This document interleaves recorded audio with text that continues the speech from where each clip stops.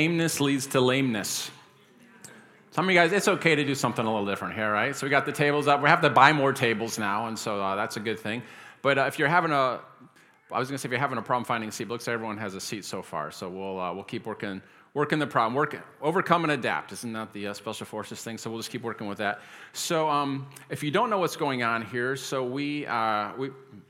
I'm not sure I totally know what's going on here, but we're looking at how to read the Bible supernaturally. We always want to be a church that's powerful in word and spirit. And so we don't want to just, there's that old saying, all word and no spirit, you dry up. All spirit and no word, you blow up. Spirit and word, you grow up. And so that's what we want to do. We want to have like both wings of the airplane, word and spirit. And so how many of you guys realize the Bible's kind of a weird book? Like you read it and you're like, what in the world? Like, how is this supposed to apply to me? So we want to take some time, a couple weeks, and really help you dig into that with the Holy Spirit, not just with our brains. We're not trying to turn this into a seminary or a Bible college, but we want to help you really get into the Word yourself. And so actually, we're thinking about keeping the tables up for maybe the whole year. And we're going to do one more week on how to read the Bible, and then we're going to actually go through the book of Revelation together. Not kidding. So, couple of warnings. About 8 years ago, I started teaching on the book of Revelation, and people got so fascinated with the symbolism and the meanings of things instead of getting fascinated with Jesus, and so I quit teaching this series. We made it to about chapter 4. And so the book of Revelation is a revelation of Jesus Christ, not a revelation of the Antichrist. Just a spoiler alert, the word Antichrist isn't mentioned in the book of Revelation. In the second verse, he says, it's a revelation of Jesus Christ. It's a big hint to how to interpret it, okay? So we're looking at how to read the Bible, so I thought, why not model it for us? And let's just go ahead and read the book of Revelation together. I'll be giving you some things that you can do to prepare for the next week.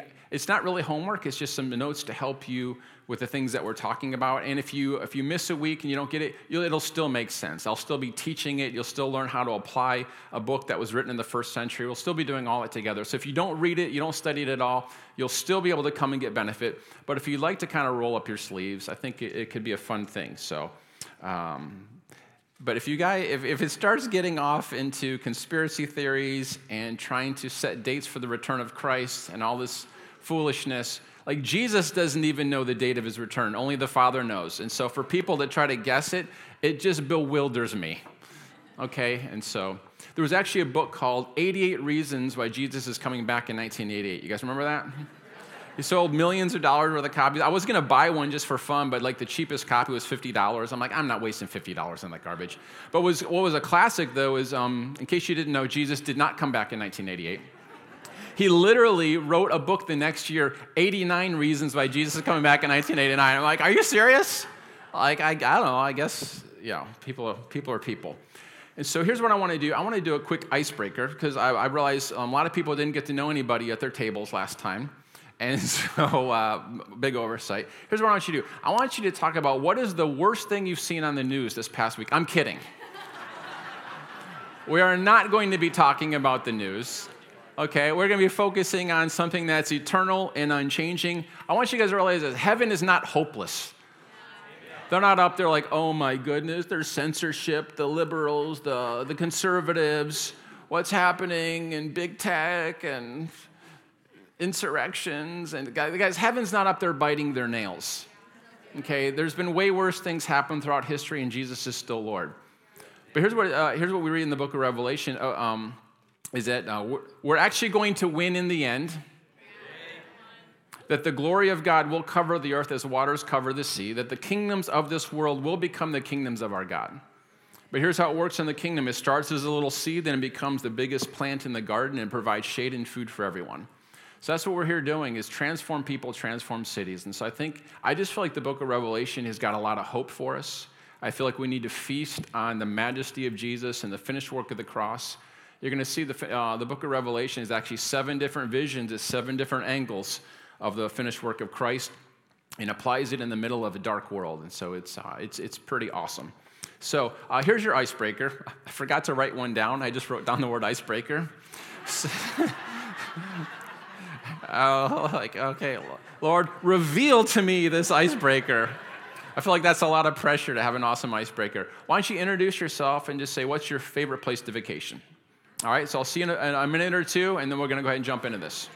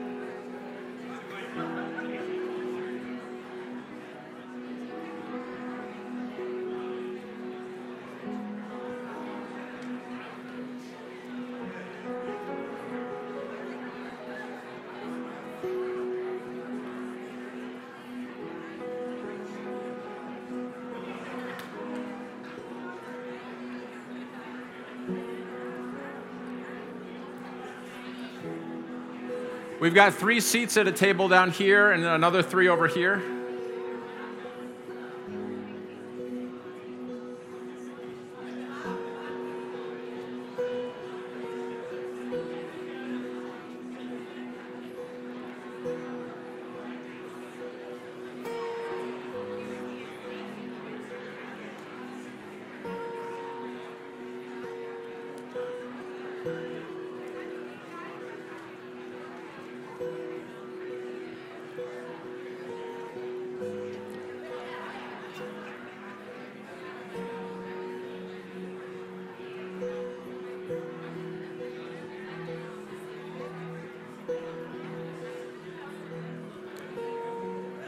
Make sure everyone's getting to talk in case an extrovert went first.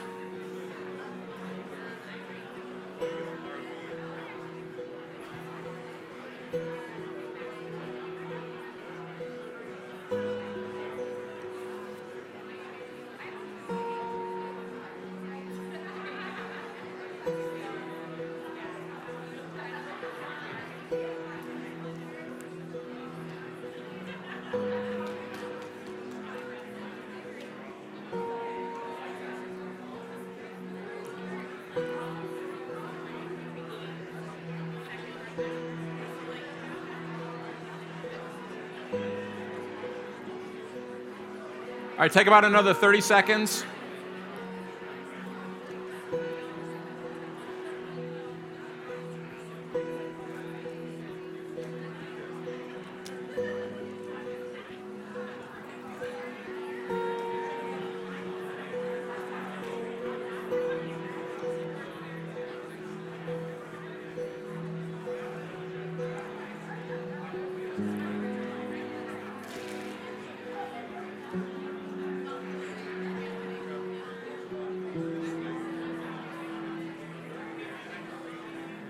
All right, let's start to bring it back together here.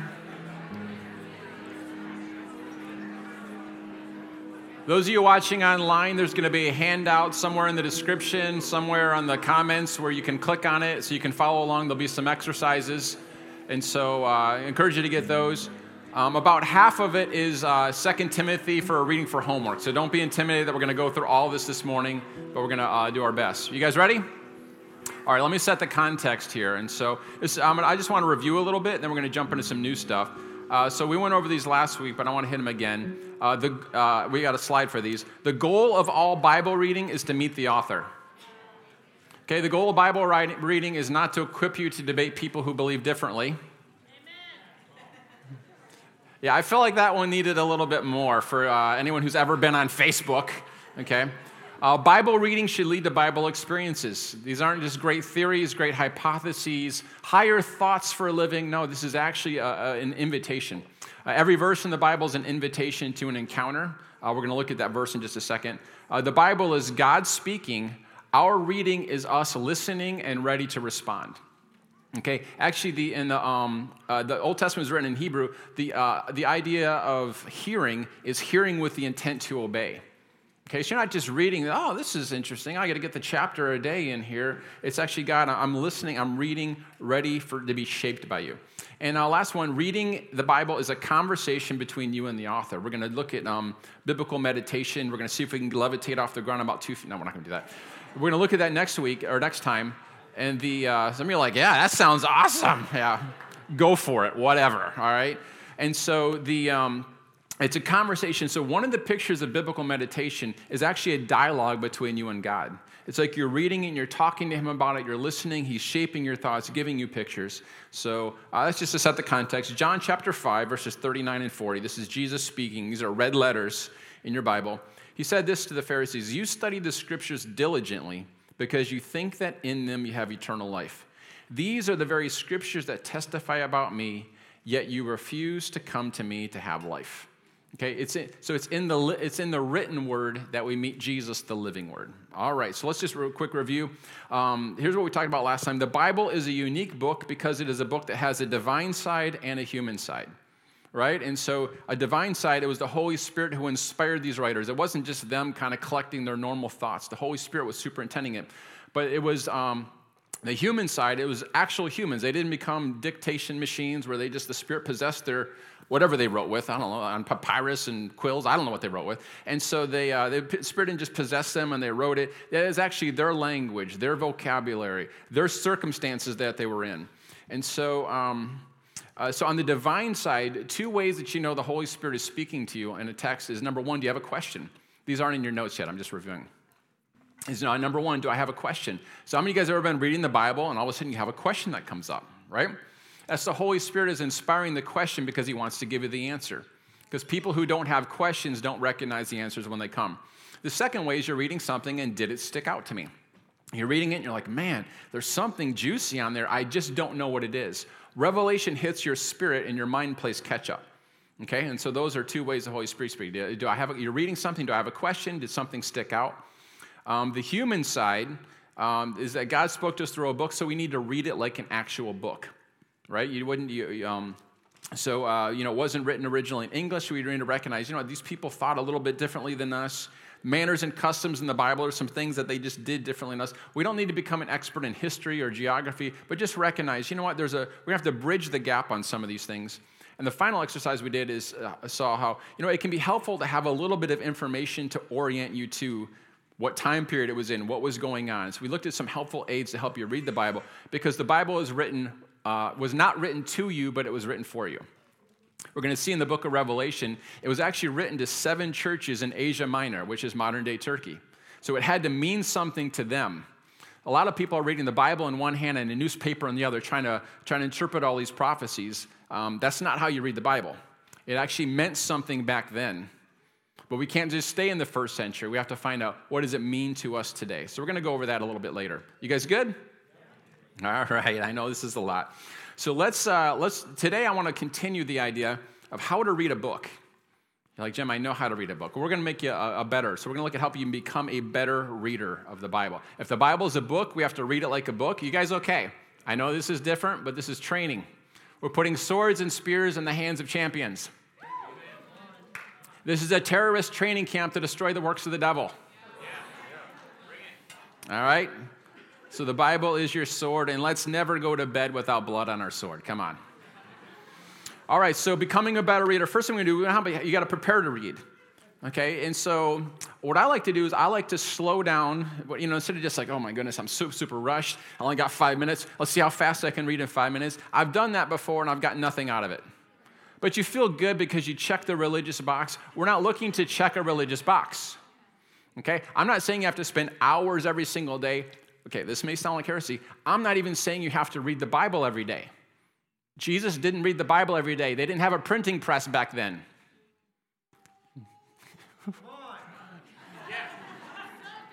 They had scrolls in a temple that they heard read on the Sabbath day when they went there, which was a Saturday. How we doing? All right, so what they did is they would memorize the Word of God. They would take it and they would meditate on it every single day. They would think about it. They would allow it to shape their thoughts. But they didn't have this religious thing of, I've got to get reading these things. So what I'm challenging you to do is learn how to read it better.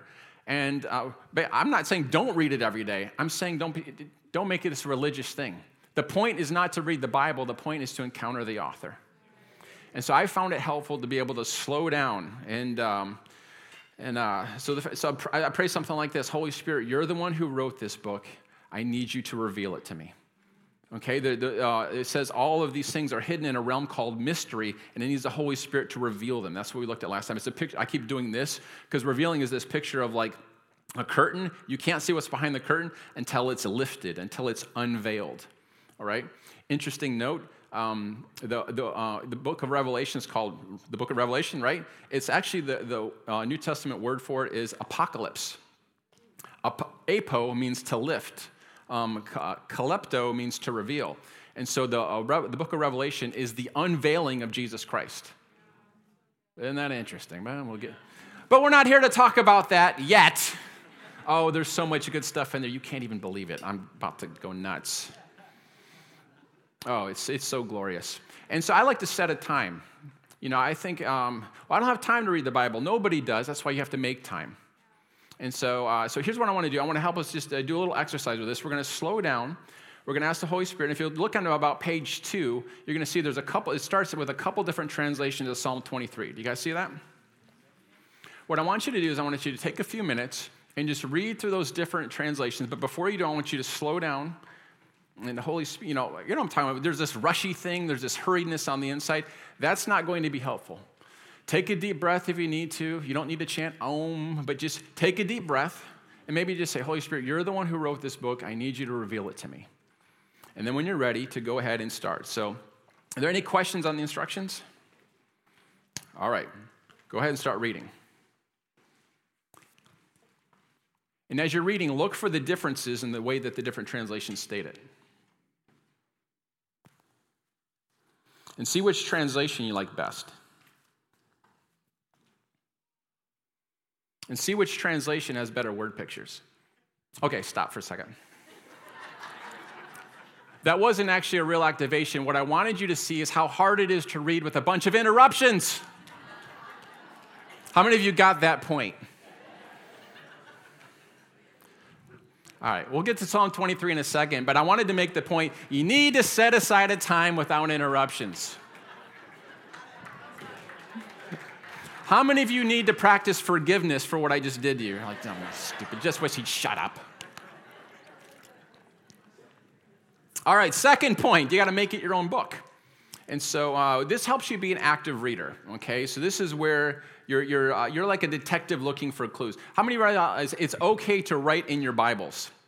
I remember I was sitting next to this, I was at my pastor's church, and there was this, I was sitting next to this guy, and there was this lady who was super religious next to him, and the guy was a newer believer, and he was trying to, he'd seen people highlight their Bibles, but he didn't bring a highlighter, he brought a marker. I guess it was like his first time doing it. And so he really liked the passage. He found the passage that my pastor was reading, and and he took the marker and he tried to highlight it, but it like crossed it out. And the lady next to him, she's like, if you don't like what it says, you shouldn't just cross it out. And I'm like, oh my word, he was trying to highlight it, okay?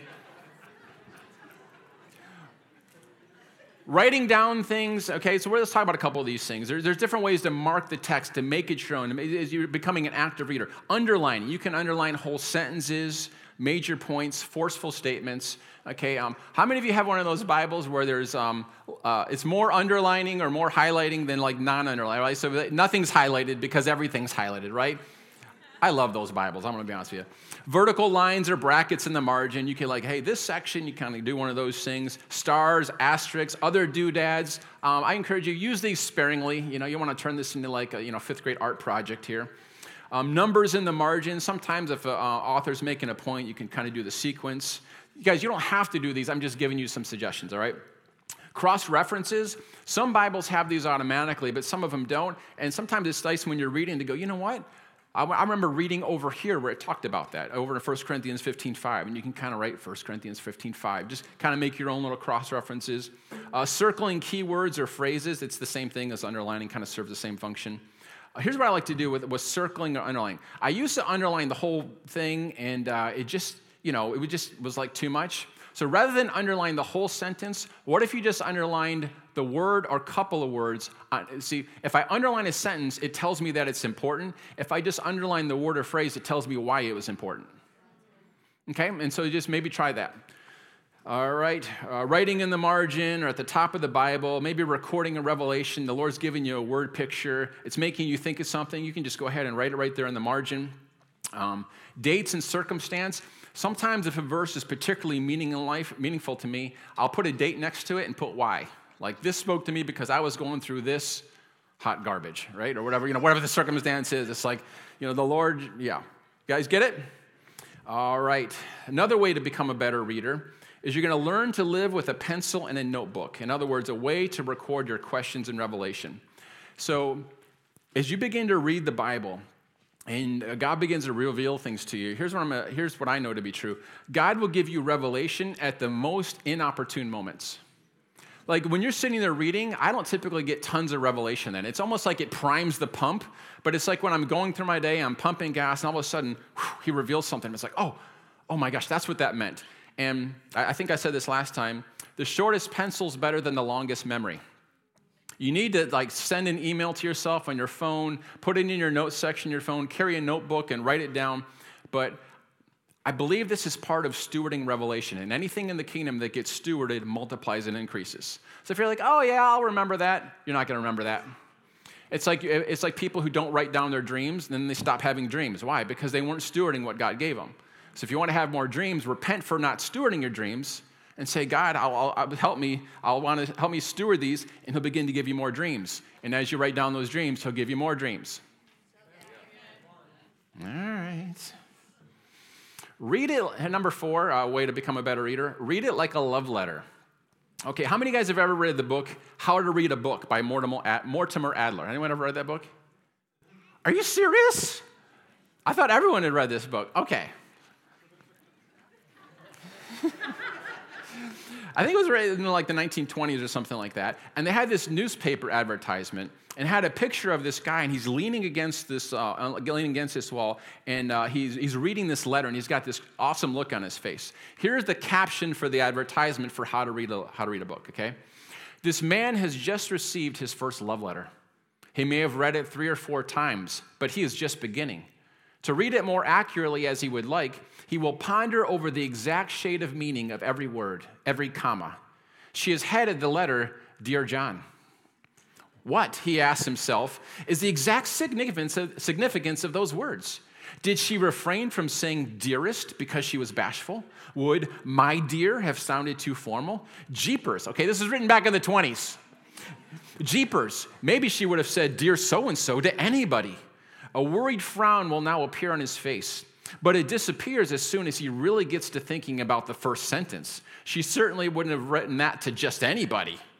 And so he works his way through the letter. One moment perched blissfully on a cloud, the next moment huddled miserably behind an 8-ball. It has started 100 questions in his mind. He could quote it by heart. In fact, he will to himself for weeks to come. The advertisement concludes, if people read books with anything like this same concentration, we'd be a race of mental giants.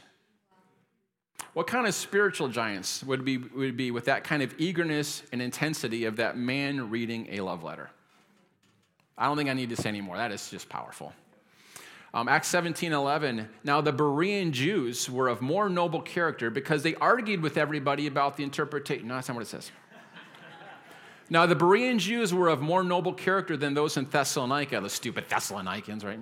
For they received the message. What made them more noble? For they received the message with great eagerness and examined the scriptures every day to see if what Paul said was true. I like to say this. A lot of people think they're noble Bereans, but they're just negative brethren. Just because I don't know about this, that's not being a noble Berean. The noble Bereans were eagerly received it. Could what Paul says be true? Guys, if the Bible said, if God is still doing miracles today, that would be really good news. There's a large branch of the church that says, this isn't for today. And they just cut out whole parts of the Bible, and they think they're being noble Bereans. They're not being noble Bereans. They should eagerly search the scriptures and say, could this be true? This would be incredible news.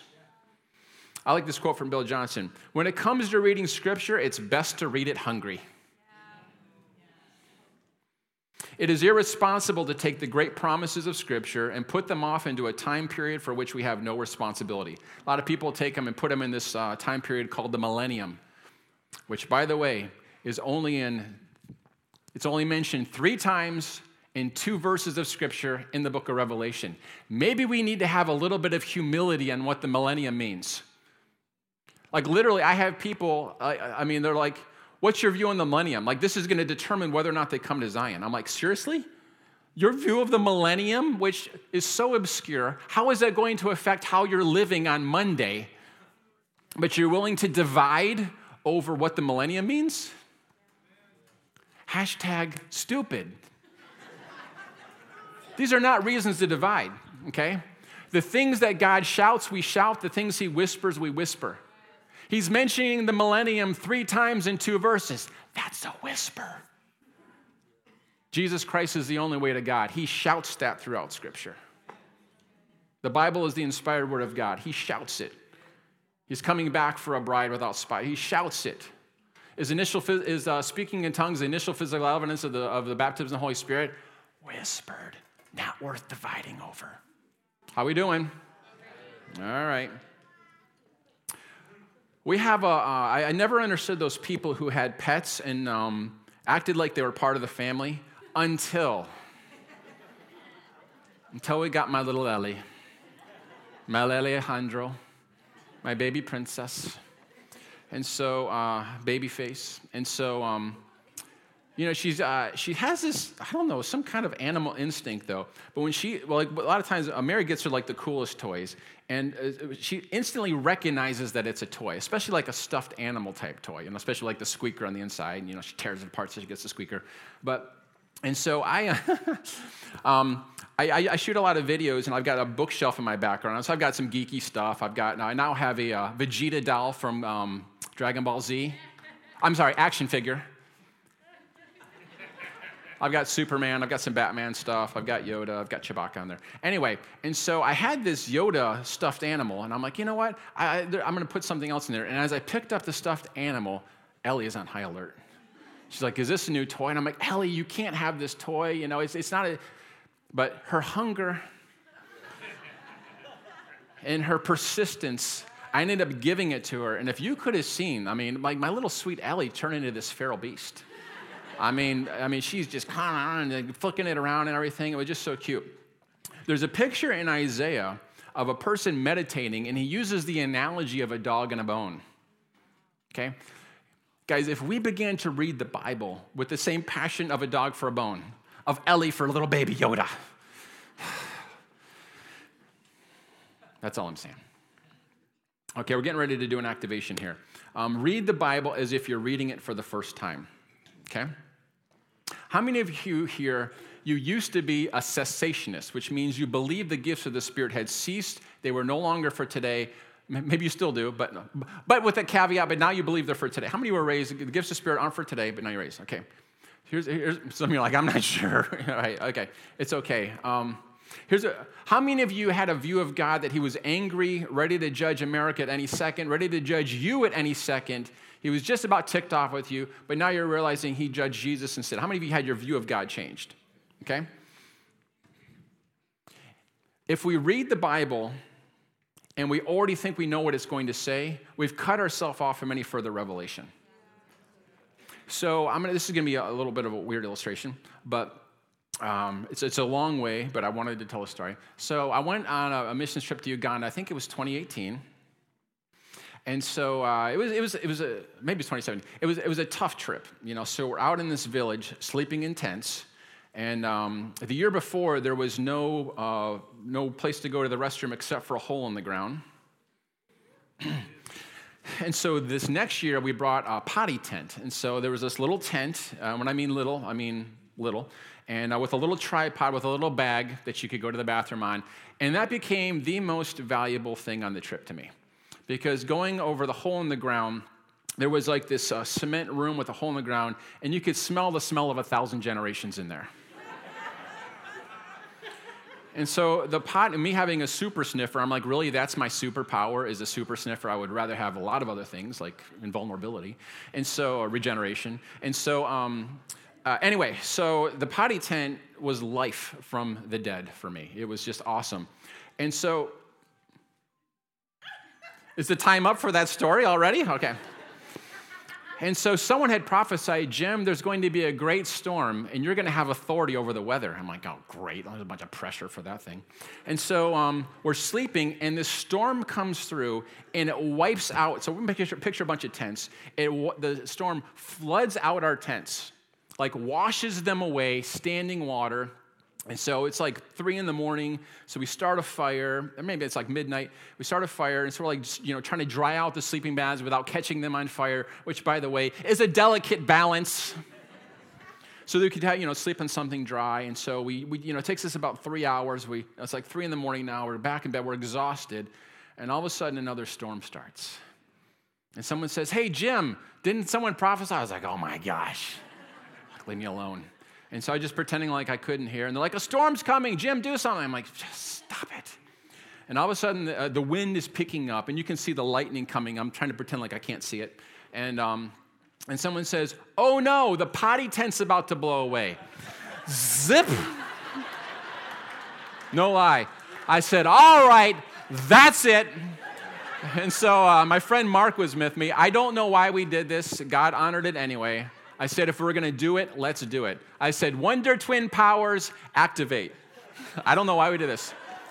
We held fists together on one side, held our hands toward the storm, and rebuked it. No kidding. It is coming towards us. It stops and goes 90 degrees and doesn't come near us.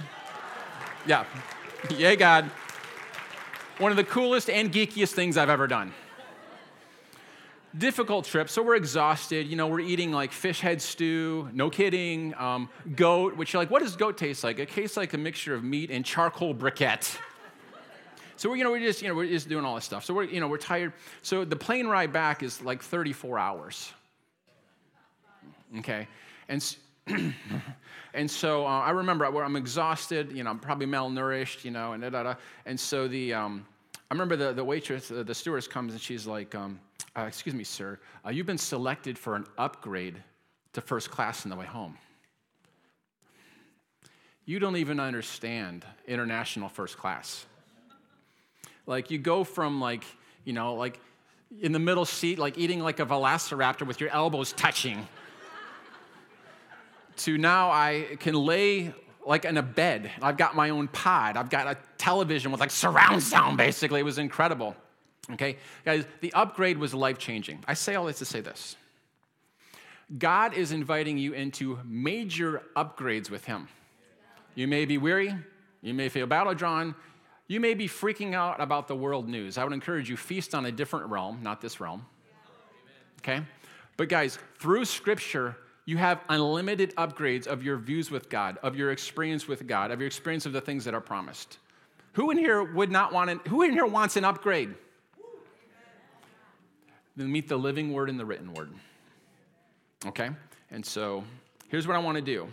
I want you to reread those 5 tips for becoming a better reader, and I want you to begin to apply them to the reading of Psalm 23 in the different translations below.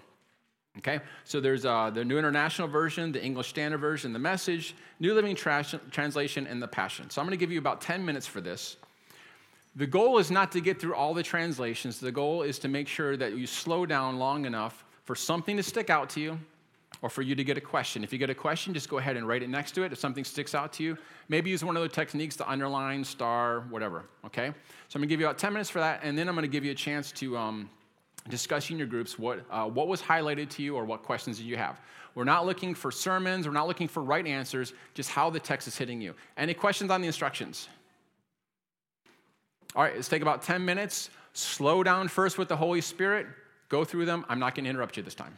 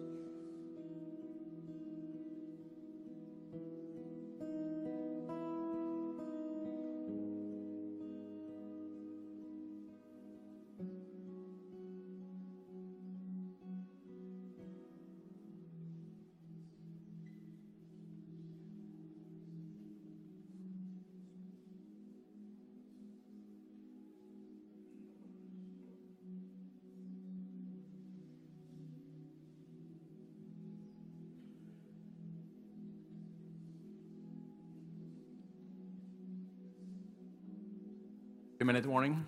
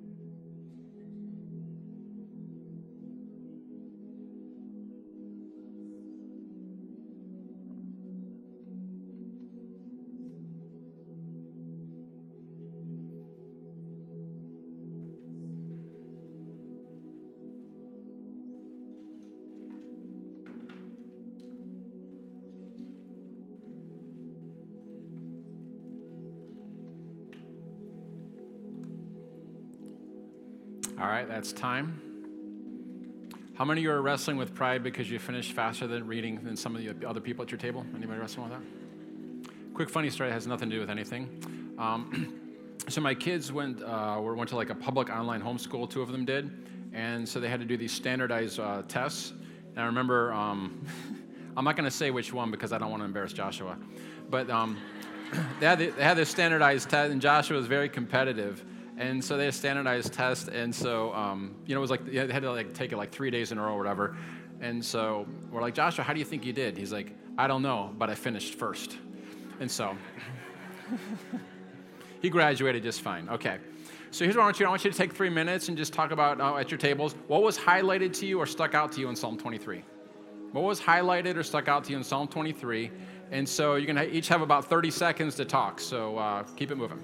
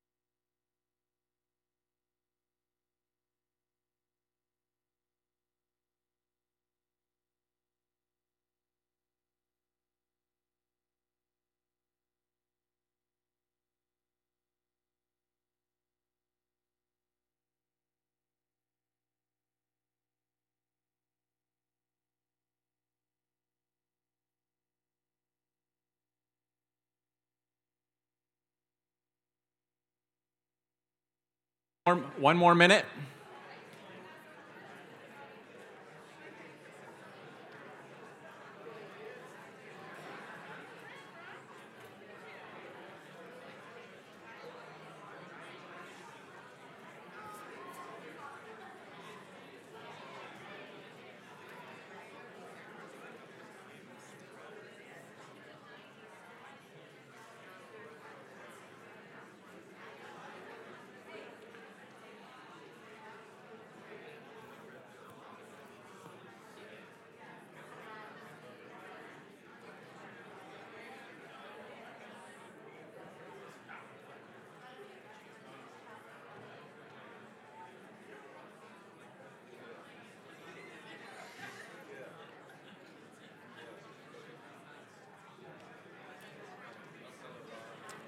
All right, 15-second warning. More time? My bride has requested more time, so 2 more minutes.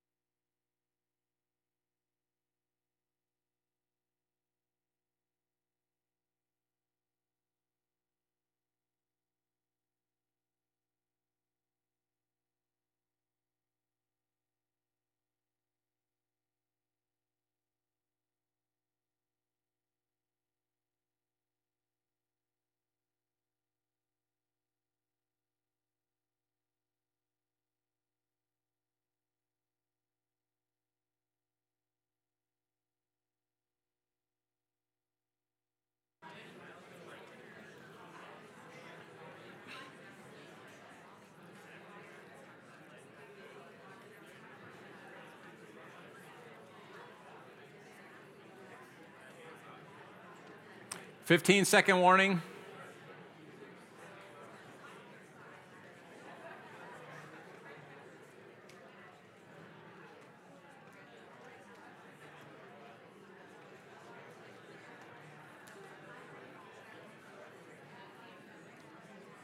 All right, let's bring it back together. And if you're watching us online, I encourage you, go ahead and put your answers in the chat. You guys can just start a group right there online. I should have said that earlier. So we got one more activation coming up here. All right, let's bring it back together. Number 6, read as if you don't know the end of the story. Again, like I said, when you already think you know what it's going to say, you cut yourself off from further revelation. I've given you an activation for that one. You guys can do that one at home. Number 7, read the Bible as if the experiences recorded in there could happen to you today. We have to read it as if we were in that position, God could have used us in the same way. Because if the truth doesn't come home to us, we can read the Bible as if it's unreal. All right, some of you guys. Thank you. Thank you.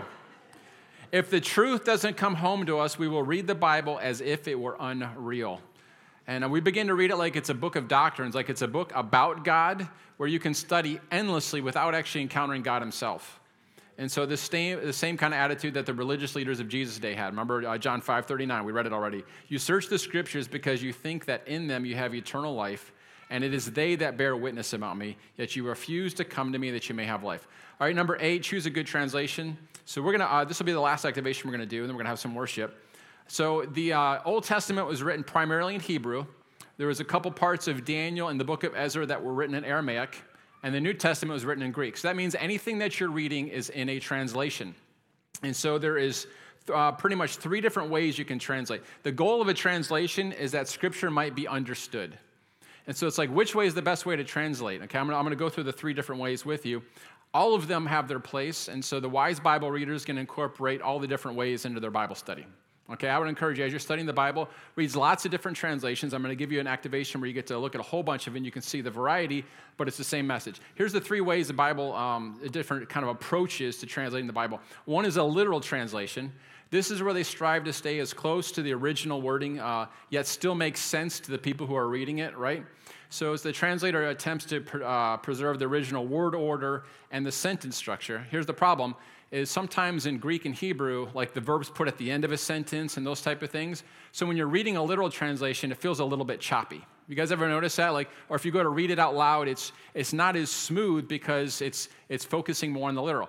But it's great for studying. If you want to know what was originally said, boy, a literal translation is one of the best. And so some examples of that are English Standard Version, New American Standard Version, Revised Standard Version, King James. Let me just say one quick thing. I think all the Bible translations are helpful. The New Revised Standard Version, they have sought to take out all of the references to God as Father and gender and garbage. Okay, so it's garbage. Okay, another way to translate a Bible is paraphrase or a free translation. Okay, so literal translation is more word for word. Okay, the idea with a paraphrase is more idea for idea. So it's not so much that they're trying to get across the exact wording, how it was, but to get the idea across. All right, so you're gonna see this in a second. So, and then there's the dynamic equivalent. There's no quiz on this, but can you guys see? Word for word, idea for idea, and dynamic equivalent is more phrase by phrase. And here's the idea in a dynamic equivalent. It wants to hit you the way it hit the original hearer. Okay? And so I think this is kind of a state-of-the-art way to translate the Bible if you're going to read it for your everyday. So here's an example. So in Hebrew poetry, it tried to evoke an emotion when you would read it. And so in Song of Solomon, a literal translation would say, her eyes were doves. Okay? Dynamic equivalent, it changes it so it says, her eyes were soft like doves. Now, soft like was not in the original translation, but that was the original meaning. See what I'm saying? It wasn't the original wording, but it's trying to have it hit you, evoke an emotional response the way it hit the original here.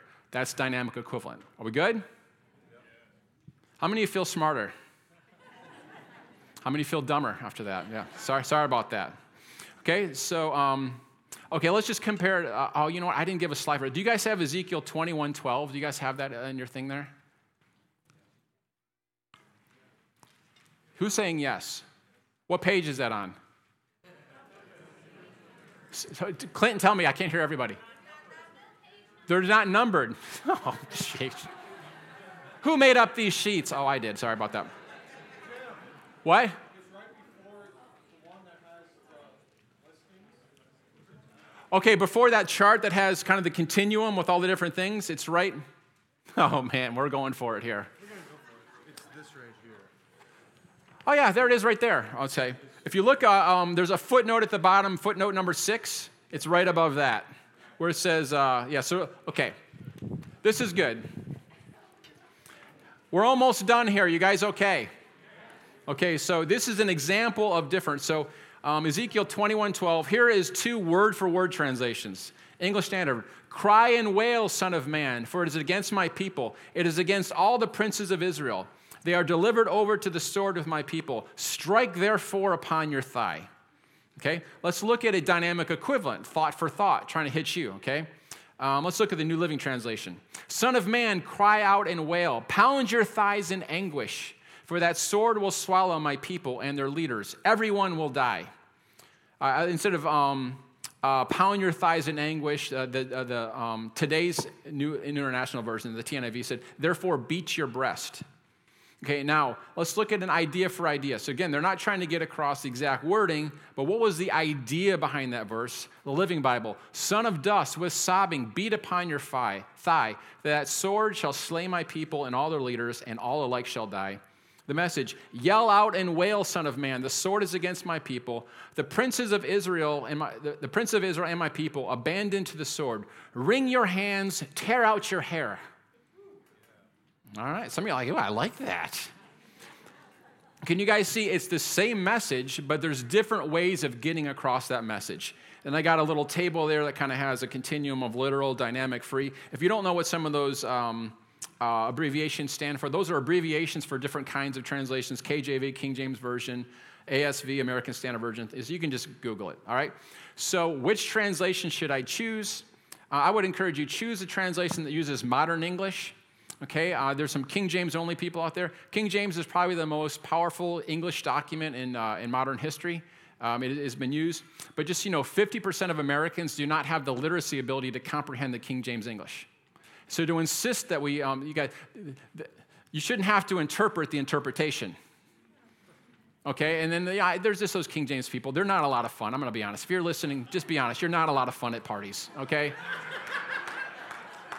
And so they argue that the King James is the only word of God. The problem is it's been revised like 60 times since 1611. So it's like, which one of those versions? And there's been more modern Some people are getting mad at me here. There's been a lot of archaeology that's dug up actual better manuscripts than it was based on. Okay, so I believe the King James is powerful. Just don't act like the Apostle Paul read from it, okay?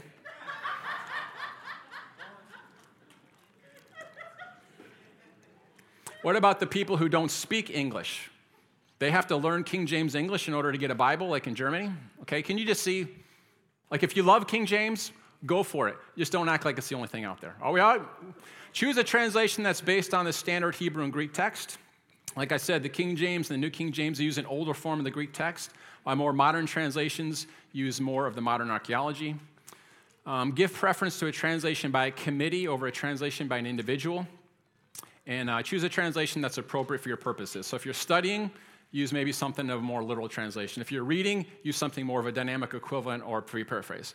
All right, let's do the last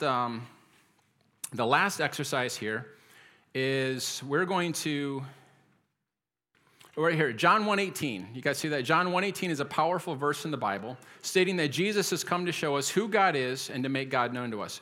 Read the various English translations and observe the different ways they translate and the impact they have on the meaning. Okay, so I give you, I don't know, 1, 2, 3, like a dozen different versions of the Bible reading the exact same verse. So here's what I want you to do. I want you to slow down. I want you to partner with the Holy Spirit in this. I want you to, do you guys see where we're at? It's before what I just said, I think. What's the footnote number on the bottom of the page? Look for the footnote number 4 at the bottom of the page. It's somewhere on there. Page 7, for those of you who can imagine page numbers where they're supposed to be. So thank you, Fred, for that. I appreciate it. Those of you who can see the page numbers, you are a seer. That's good. All right, so guys, find that exercise. We're going to slow down. We're going to partner with the Holy Spirit. You're going to get ready to, see what sticks out to you. Okay, and I want you to just notice the different ways and maybe circle the 1 or 2 translations you like the best. Maybe you're going to want to start reading from those. Okay, let's take 5 minutes. Let's take 4 minutes on this. Any questions on the instructions? Anyone upset at me for the King James only comments? Okay, there we go. All right. Guess who gets to practice forgiveness? There we go. And so, the King James, go for it. Do it. 4 minutes.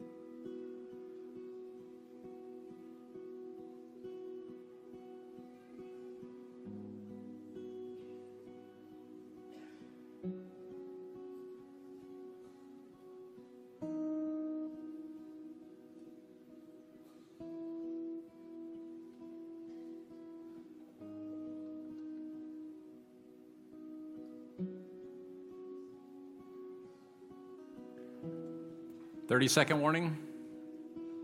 And I'm retracting my statement about King James only people not being fun at parties. I repent for that.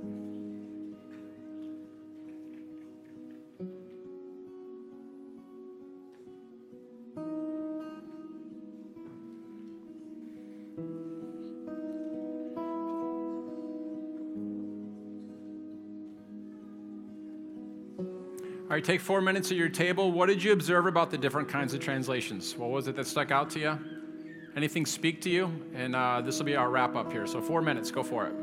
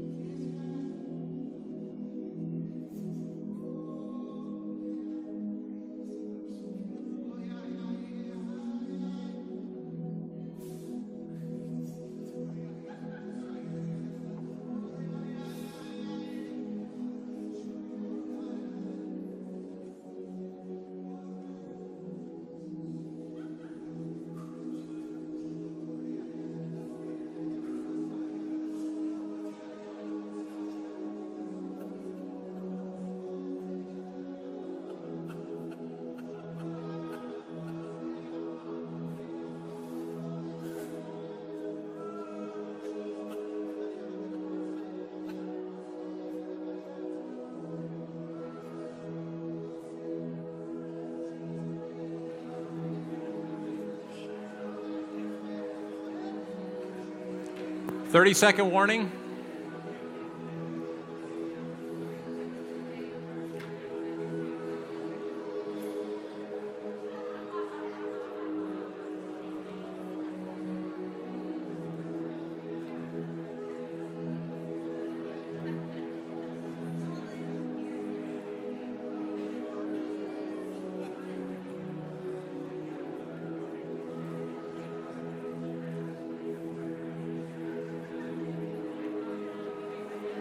Ten-second warning. They get louder when you say that.